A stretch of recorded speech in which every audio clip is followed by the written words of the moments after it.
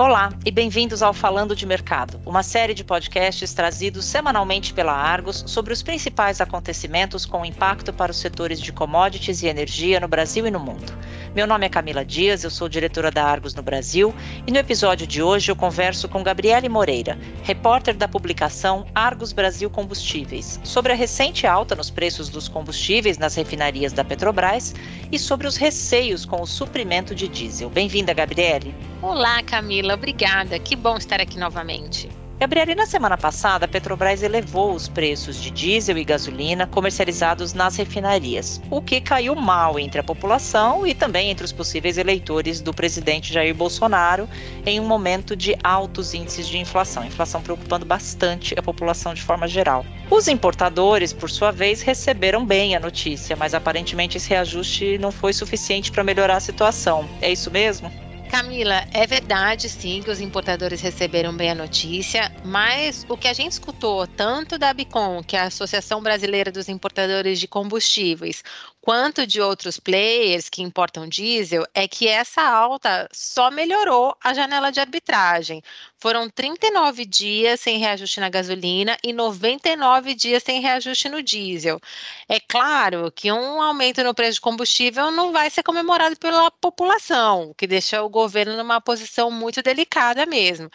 Tão delicada que por semanas existiu uma forte pressão do governo para que o presidente da Petrobras, o José Mauro Coelho, renunciasse ao cargo por não ter conseguido, entre aspas, né, manter os preços dos combustíveis.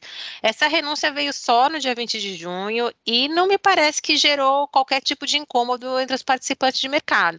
Na Bolsa de Valores, claro, a situação é bem diferente. Gabriele, esse reajuste anunciado no dia 17 de junho teve algum efeito prático nas importações? Olha, apesar dos importadores terem recebido bem a notícia, não foi um gatilho para que os compradores saíssem fechando carga logo depois do anúncio.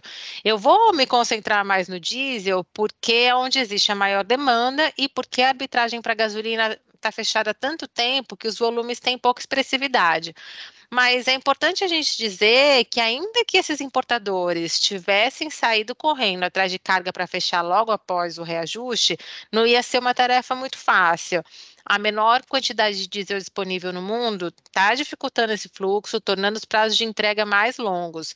E não é só no Golfo Americano que a gente vê essa limitação de produto. A Europa e a Índia também têm menos quantidade. Alguns compradores com quem a equipe da Argos conversou na semana passada mencionaram que as ofertas que eles estavam recebendo consideravam um carregamento de diesel entre o fim de junho e o início de julho. Mas o tempo de frete, que a gente pode adicionar pelo menos uns 15 dias, não é tão perto assim para entregar. E ainda quando o navio chega, precisa passar pelo processo de nacionalização antes de ser armazenado, o que leva mais alguns dias também.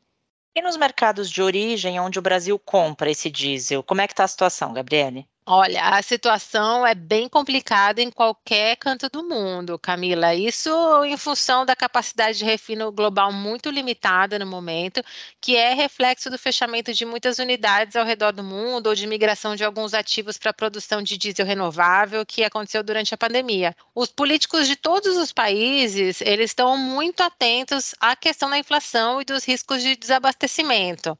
A Índia, por exemplo, que é um grande fornecedor do Brasil nos últimos meses, já vê riscos de abastecimentos pontuais nas regiões mais remotas do país. Nos Estados Unidos, a questão dos combustíveis, particularmente da gasolina, e nesse caso, virou um pesadelo para a administração Biden, alguns meses antes das eleições legislativas parciais, e o próprio presidente tinha atacado grandes empresas do setor de energia sobre as margens e resultados que ele diz que não são aceitáveis, apelando para o dever patriótico de refinadores para não se aproveitarem da guerra na Ucrânia para aumentar preço. Mas isso significa, então, que existe uma chance de crise de abastecimento de diesel aqui no Brasil? Olha, dizer que podemos descartar uma crise é algo leviano, mas ouvindo os importadores e distribuidoras de pequeno, médio e grande portes, a chance parece pequena. As importações ficaram próximas de 1 milhão de metros cúbicos nos últimos meses. A demanda tem sim uma expectativa de avançar por causa das movimentações de safra. E apesar de haver uma espera maior para o diesel estrangeiro chegar até o Brasil, o produto continua chegando. E ainda tem a produção nacional, além de combustível nacionalizado armazenado nos portos. Tem uma questão com preço, no entanto, que a gente precisa lembrar. O diesel nacionalizado ficou próximo de R$ 2.000 por metro cúbico, acima das bases de refino, nos portos de Santos, Paranaguá e no terminal de São Luís. Mas tem acontecido aquisições de diesel nacionalizado nesses níveis de preços? O comprador só vai pagar esse valor se tiver muito apertado ou prestes a ter os tanques secos, o que não está acontecendo agora, pelo menos por enquanto. Há semanas que a gente não vê negociação de diesel nacionalizado nesses 3 postos que a gente acompanha. Normalmente, a virada de cada mês é um período que distribuidoras buscam mais diesel por estarem com os volumes da Petrobras já no fim. Nós não vimos isso na virada de maio para junho, inclusive vimos algumas negociações pontuais entre congêneres. A virada desse mês para julho não parece que vai ser muito diferente. A gente está vendo uma demanda muito fraca por esse produto importado nos portos. São muitos os dias que vendedores nem apresentam ofertas e o comprador nem cota produto. Gabriele, recentemente a Petrobras abriu a possibilidade para as distribuidoras anteciparem as solicitações de volumes de diesel e gasolina para até 2 meses de antecedência. Em junho, por exemplo, as distribuidoras puderam requisitar os volumes para agosto já, não é isso?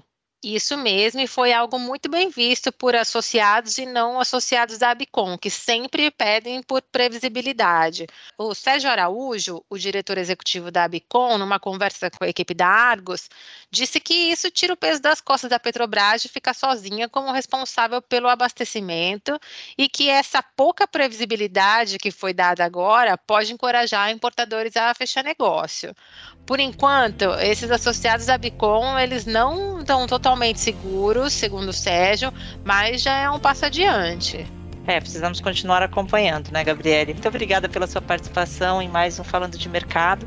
Esse e os demais episódios do nosso podcast em português estão disponíveis no site da Argos em www.argosmedia.com/falando-de-mercado. Visite a página para seguir acompanhando os acontecimentos que pautam os mercados globais de commodities e entender os seus desdobramentos no Brasil e na América Latina. Voltaremos em breve com mais uma edição do Falando de Mercado. Até logo!